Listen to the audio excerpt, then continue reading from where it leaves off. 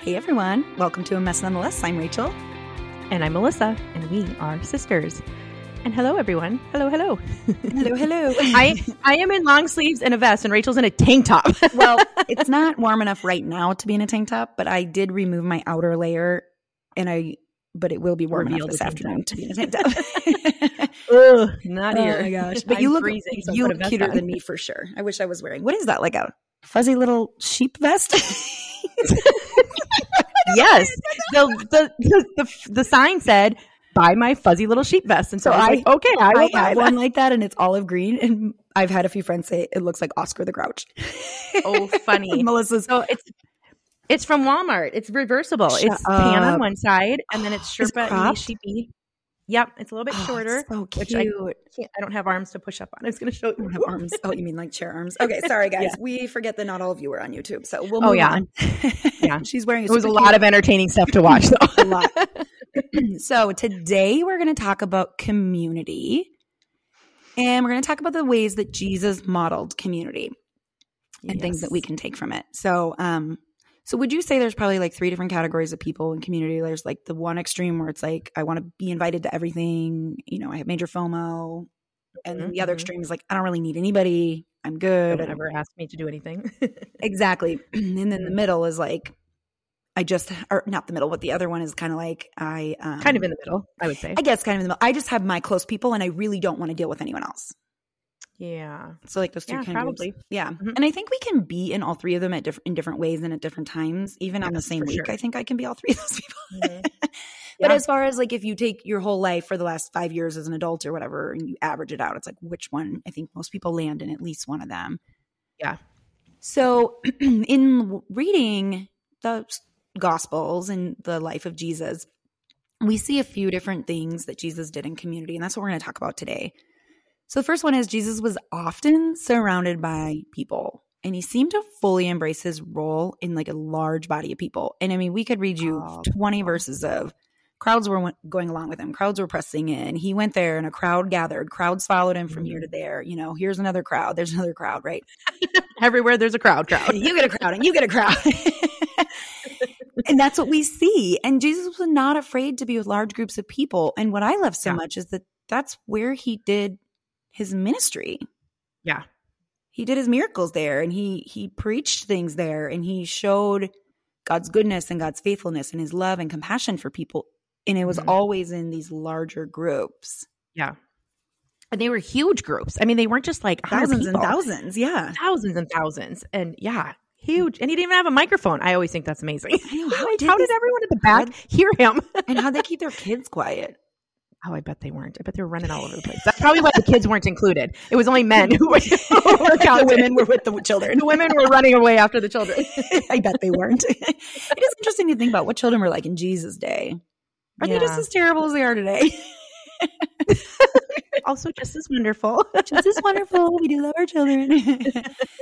And so I'm just thinking like, okay, if we were learning from Jesus, like he might have been the most comfortable with his small group of people. And we'll talk about what that looked like later. Mm-hmm. But at the end of the day, like he got out and was with people. And I'm thinking we have to get out of our comfort zone. Like we have to start being with people. We can't just be with our favorite people or all alone. Like we have to be with other people. And I'm kind of like, I don't just mean hosting gatherings or attending gatherings. I mean things like when our kid joins a new team, are we getting to know the parents and their kids? Or are we just hanging out with the one person we already know?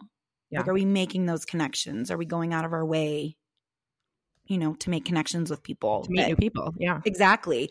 Are we having conversations with new neighbors when we move into a house or they move into a house? Or we just wanted to say hi and introduce ourselves. Here's our number if you ever need anything. You don't have to bake cookies. I certainly have never baked cookies for somebody. Certainly never. Certainly never. And, but just like we want you to know we're here and, make those connections or open the door to communication. Exactly. And, or meeting the new family at church, or new people who come to church. There's so many times I think people think other people will do that. Yeah. But then people show up and they feel lonely because maybe nobody did it. And it's like, yeah, that is something my husband is so gifted at. Yes, he has an eye for all the people who have never been there. He's like, that family's new and that family, and I've never seen those people. He should be like at the connection table or the information and then he goes and talks to them. He doesn't just point them out to me. It's my least favorite. Like, it's not my favorite thing. Like, because I don't like small talk and everyone's trying to get out of church and like it's at the end of church and like especially if you have little kids and he wants people to welcome. He does, and he's amazing at it. Yeah. I love that. Well, and I know for me, like I don't prefer to be with groups of people. I don't prefer to meet new people. I absolutely prefer to be comfortable. I love my comfort zone. Do you love your comfort zone, Melissa? I love my comfort zone. It's my favorite place to be. Who doesn't love their comfort zone? No, I mean, who doesn't? Most of our comfort zone is with our most comfortable people, the people just the easiest to hang out with, the ones that, you just, whatever, you can grab together or get together last minute or whatever. But Jesus had his inner circle. He had his comfort zone of people and he chose to step out of that in order to be good news to people. And I think if we're going to model or, live like Jesus modeled, that means that we have to step out of our comfort zone in order to love people, serve them. Yeah. Show them who Jesus is. Show them what he's done in our life.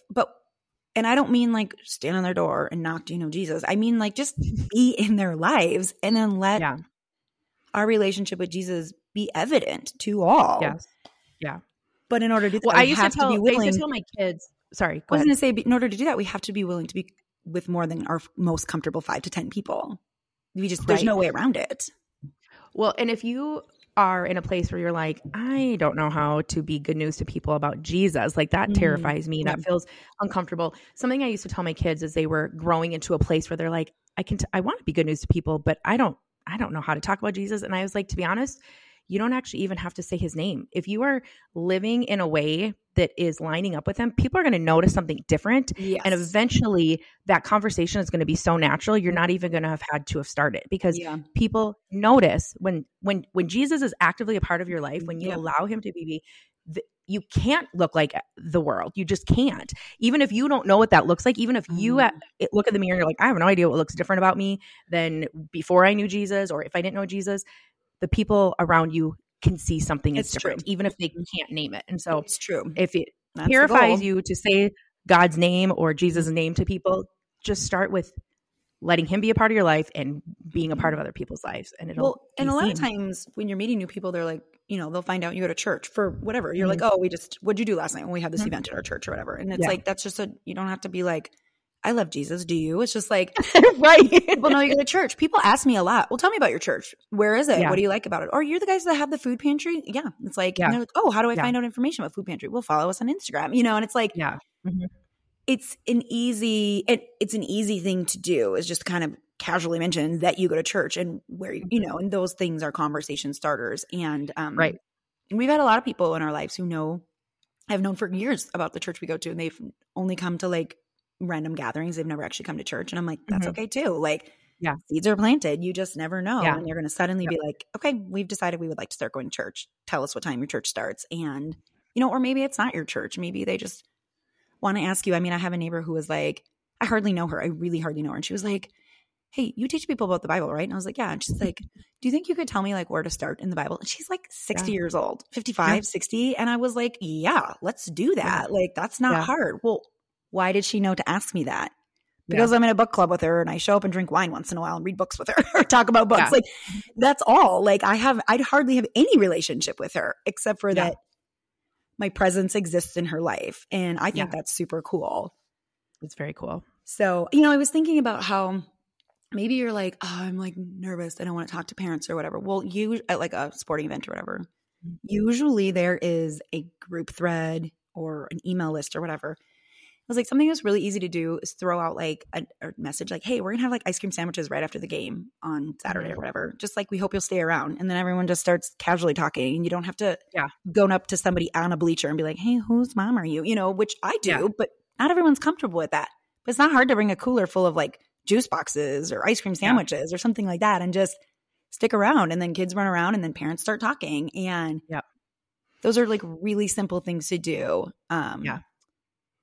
Or, if you've got, some neighbors, but you don't know them very well and you feel a little awkward being like, hey, do you want to come and hang out just one-on-one? You could just be like, throw out a text to like however many people you know and just be like, send your kids over at this time. We're having, candy bars or ice cream sandwiches or, whatever it is.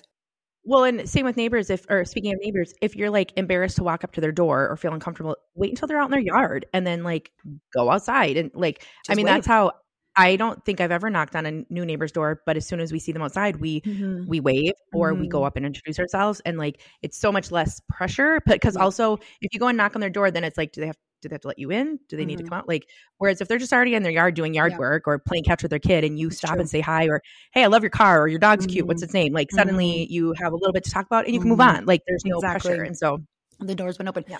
Well, and maybe you're like, I don't want to talk to new people at church. One thing I learned a long time ago, especially if you go to a larger church, you don't always know, has somebody been going here 5 years and I've never noticed them, is instead of saying, are you new here? Say, I don't think I've met you. And I will say that to people and they'll be like, it's my first time. I'm like, oh, well, that makes sense why I haven't met you. Yes. And then now I'm like, well, what brought you here? Where do you live? Do you have kids? Things like that. And it's like a very easy thing to say. I don't think I've met you. Yeah. And then you will know real quick if they're interested in having a follow-up conversation. If they're like, oh, I'm Rachel, I'm going to go sit down. Like, true. Yeah. So. And the other thing is that, something I can get nervous about when I'm meeting someone new is, okay, first of all, what if they're like, oh, we actually already met? Well, I've done that. It's yeah. Like, oh, I mean, I thought it looked familiar. Yes, exactly. But also that's a normal human thing. People have done it to us too.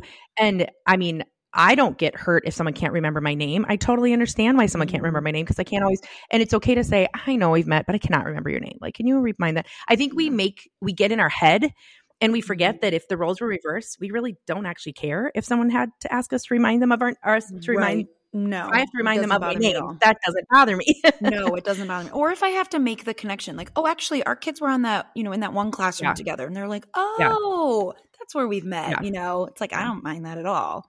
Yeah. Well, and like maybe you're like, I don't want to initiate anything ever.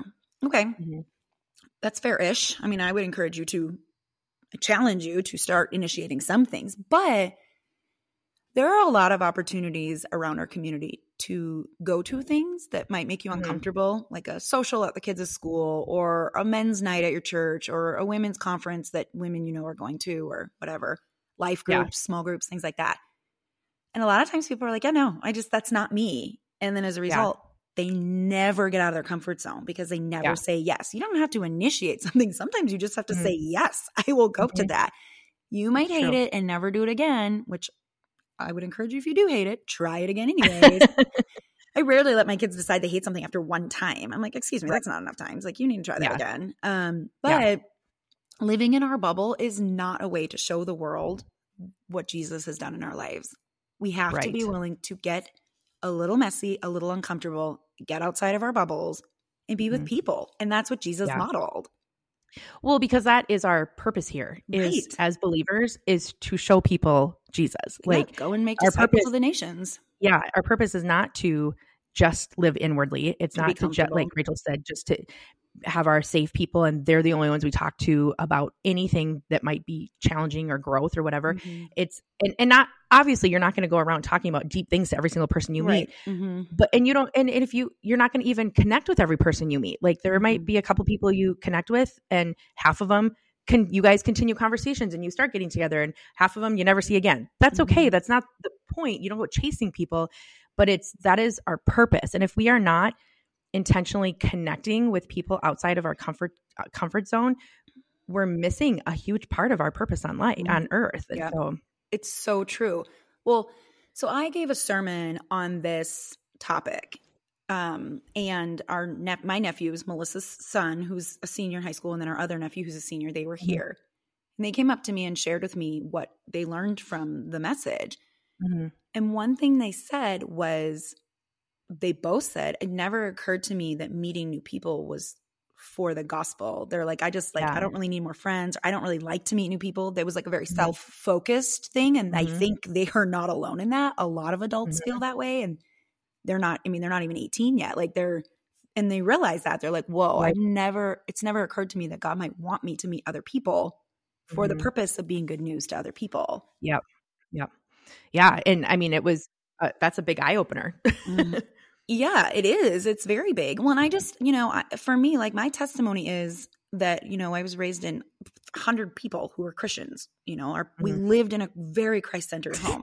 We didn't live with 100 people. We weren't in a commune. Just to clarify. It kind of sounded like I grew up with 100 people. Grandparents, aunts, uncles, cousins, so many Christians. Who had their own homes and their own places. Yes, not even in the same state. Definitely not a commune. And I grew up in a cult and I still need, no, I'm just kidding. And we had very Christ-centered home, Christ-following parents. And I needed someone else to lead me to Jesus. Yeah. That's how God brought me to Jesus, was through someone else. And that person was a college student when I was in middle school. Like, she had no reason to be in my life other than she got outside her comfort zone and stepped into my messy little world. Yep. And then my challenge is like, how many people around us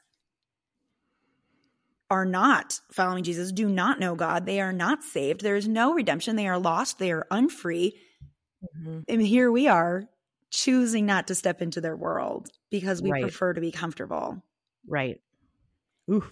I mean, yeah, that's big, right? Like, we are so self-focused. Like, even no matter how much we're following Jesus, we do not tend to think of things. I mean, this is a kingdom perspective, and we tend not to live this way. What were you going to say? Well, I was going to say, I've had this visualization. I have no idea if this is how it works. So don't anyone take my words and count them as things like that. But I have this visualization of me standing before God someday, like face to face, and him being like, look at all these people that you were in their everyday life and you never, ever entered their world. Like, you never became good news to them. You just kind of lived your own little life alongside theirs, and they never had a chance to meet me, even though they knew you and you knew me. Like, I've had that visualization throughout my life. Like, that would be terrible. To be clear, I don't think Melissa believes she's going to show up and God's going to shame her. I think she's no. This is how she gets herself to get out of that. Yes. To step into that kingdom perspective. Yes. If that was a thing where I got the chance, quote unquote, to see the people that I just didn't ever engage with, that would break my heart. Yes. That if I would have engaged with them, they might have gotten to meet Jesus. Like, and then and what if we get to heaven and we can see all the people that because of our influence are there, but then we have to see how many people we chose not to influence. Yeah. Yeah. That's what I'm saying. Because of our own, like, if you could even see them and you're like, well, look, there's 10 people here. And you're like, go me. Yeah. It's like, but here's 40,000 people. Like, no. Let's go me. Again, we don't know. This is not theologically correct. We have no idea. There's nothing in the Bible that says this happens. but this is how my brain works. Exactly. So the next way we're going to talk about the Jesus modeled community, right? Big people, lots of, getting out there, getting in the crowds. He also had his inner circle. He had his 12 people, and those people were privy to things that everyone else was not. They got to ask him more questions. He dialogued with them. He explained things. They'd leave and they'd be like, what did that mean? No one in the crowd got to know this, but they do, right? Like, they are his people. Yeah. He spent more time with them. They got more quality. They got to have inside jokes together. They got to have experiences and memories together, whereas they would go to town and leave all these great messages, but the big crowds didn't get to be a part of that. They didn't get to know Jesus on a personal level like that because they only got to see him from the stage, so to speak, and they got to walk miles and miles and miles with him. Well, and there's plenty of examples in the Bible where it's like, and then Jesus sent the crowd away and he got into a boat with his disciples and left. Yep. Or he told his disciples, you get in a boat and go, I'll meet you there. I'm going to make the crowd go away. Or here comes a crowd, quick, get in a boat. Let's go. Run.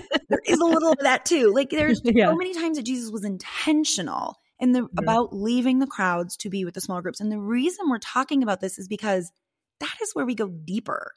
Yes. The crowds are where we share Jesus.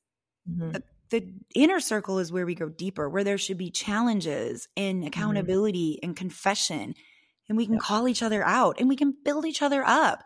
And that doesn't happen in large groups. No, we have to have that inner circle of people. Yep.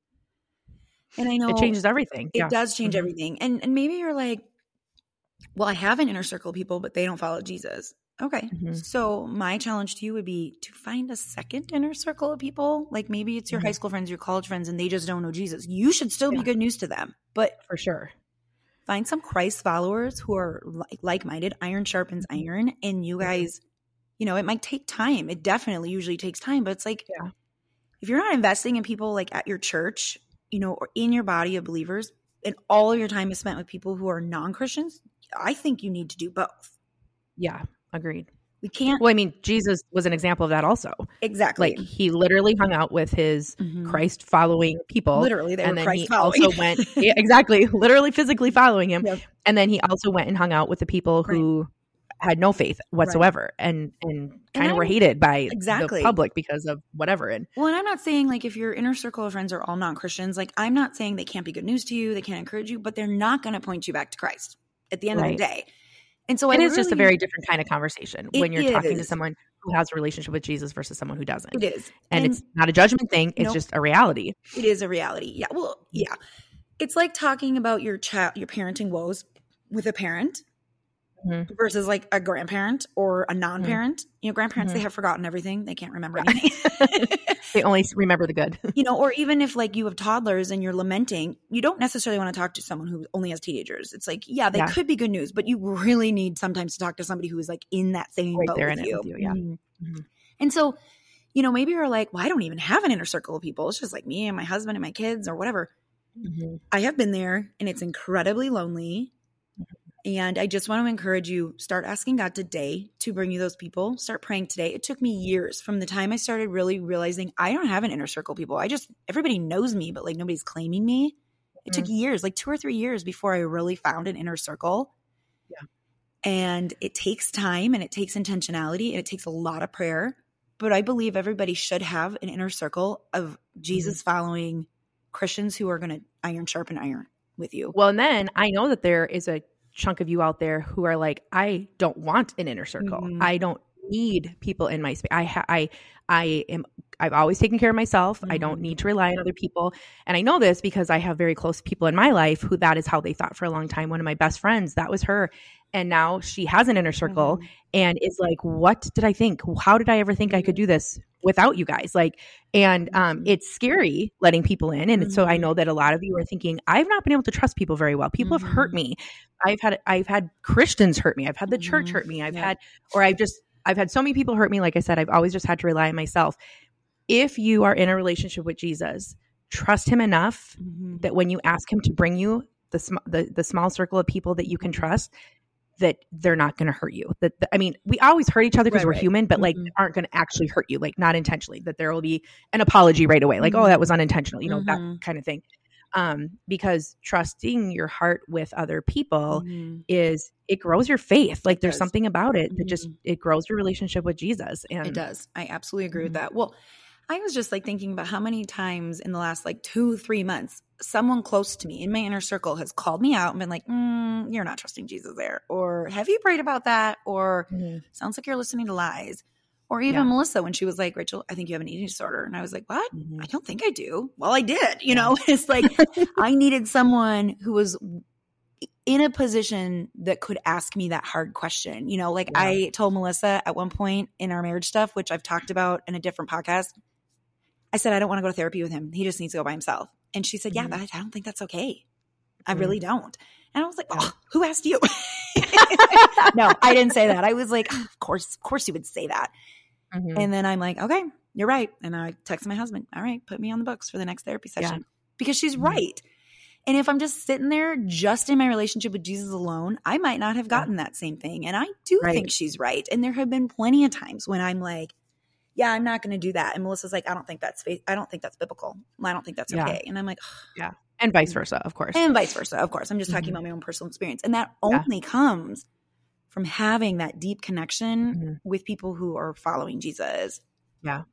Yeah, because I believe fully that God uses people in our life to speak to us. Now, we want to be careful that we're not like, God said to tell you, blah, blah, blah. Right. Like, we need to be careful. But if we – and we talked about that in an episode as well.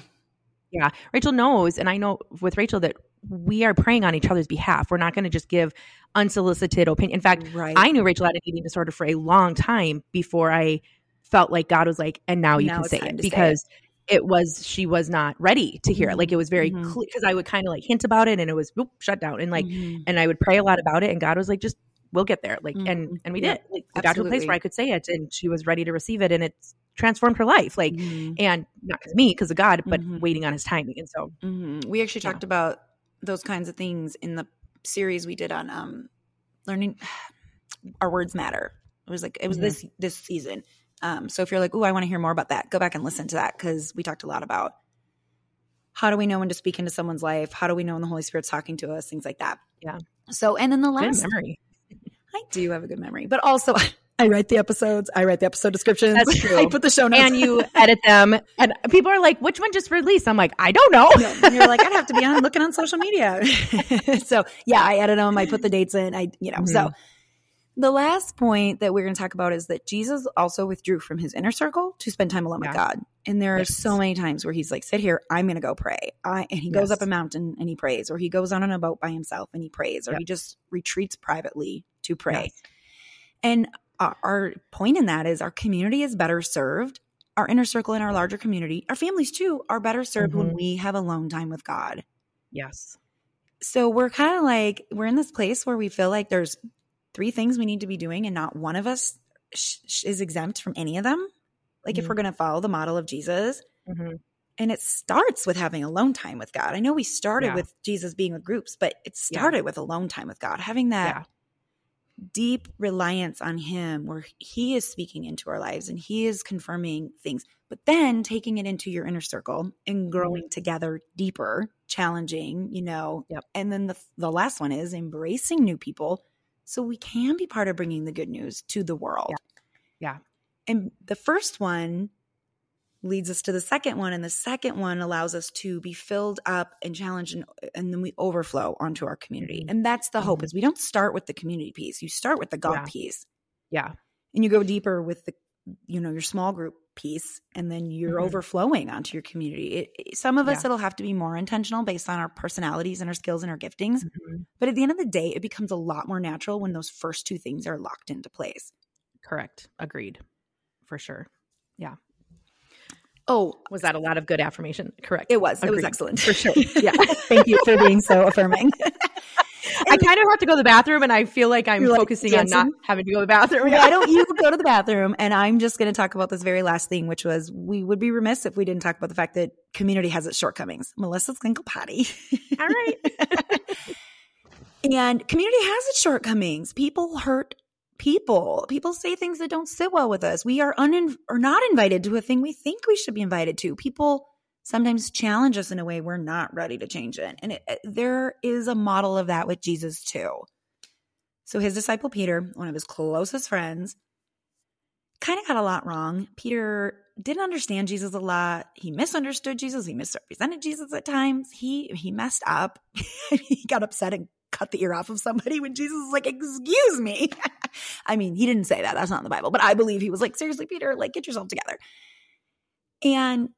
But he was one of his best friends. And then when Jesus was being arrested to go die, Peter denied that he even knew him 3 times. So Peter is a prime example of Jesus having this close-knit community, and he still hurt him. Jesus was betrayed by Judas. Jesus knew what it was to be hurt by other humans. And yet, he would have known that going into it, and he still chose to have that inner circle of people. Melissa's back. I'm back. We're talking about how community is messy. But the thing is Jesus didn't need people to validate him or make him know his worth. And that's what he did when he escaped to be with God. He needed the validation of God, who God was, who God said Jesus was, what mission God sent him on, and what Jesus needed to do to surrender to God's will. I mean, there was a lot of that, him surrendering to God's will. Yeah. And so he didn't go to the people to make him feel better. He went to God to solidify who he was and what he was supposed to be doing. Yes. And so that's what we're supposed to be doing. And that's why that last thing we talked about is the most important part, because community is almost always messy and it is almost never perfect. But if we want to live like Jesus, this is the example we're going to follow. Yeah. Yeah. So I want, it's good stuff. Yeah, it is. It really is. I want to read this quote that I thought was so powerful. It says, "Here's what I know. People are broken and messy and imperfect. They fail me time and time again, and I need them anyway. Mm-hmm. It's a beautiful mystery. So often when God bends low to restore my soul, he does it through broken, imperfect people. I've swung from desperately looking for humans to heal me to building walls to keep everyone out. Neither works very well. In the middle, we find balance. We can trust in God to transform us, knowing he wants to use the people he's placed in our lives to do it. So the work starts with communing with God, being shaped and molded by our more intimate inner circle, and then overflowing onto our communities in any way God wants to use us, through popsicles or fruit roll-ups or whatever way. I mean, it does not need to be these huge, massive things. You don't even have to formally join any sort of ministry. Mm-hmm. It could be as simple as a lemonade stand your kids want to do, right? Yes. Oh, agreed. Ministry should be lived out all the time. You do not have to be a part of a group to be good news to people. Well, and if you are doing formal ministry, you should still be living it out. Absolutely. Yeah. It shouldn't just be showing up in those hours, like that time frame. Exactly. Yeah. My husband does ministry through BMX in a way that I can't even explain. He has gotten so many people to BMX because he's passionate about BMX. And then he has these amazing conversations and is good news, and we've had people come to our church because of BMX, because he does ministry. There's no website. There's no social media. There's no business card. It's just Bill living out his life for Jesus. And so, I mean, Melissa and I think that all three of these steps are important. And we really challenge you to consider, which one of these are you hung up on? Yeah. Which one is keeping you from doing all three? And ask God, change my way of thinking. Like, help me to be open to how you choose to do so. And after I gave this message, I had a lot of people come up, people who are very involved in my church. And they were like, ooh, for me, it's the big groups. I just want to be with my comfortable people. I was challenged, right? Like, and it's like, this is between you and God. He is the one who's going to do the work. It starts with asking him to do the work. So, yes. Yeah. Well, that was good. I like it. Good. All right, you guys. Well, thanks for joining us, and we'll see you next time. See you next time. Is a mess, but don't feel bad. Ours is too, but we own a microphone and we have no shame. That's why we'll talk about how our life is a mess nonetheless. That's the name of our podcast.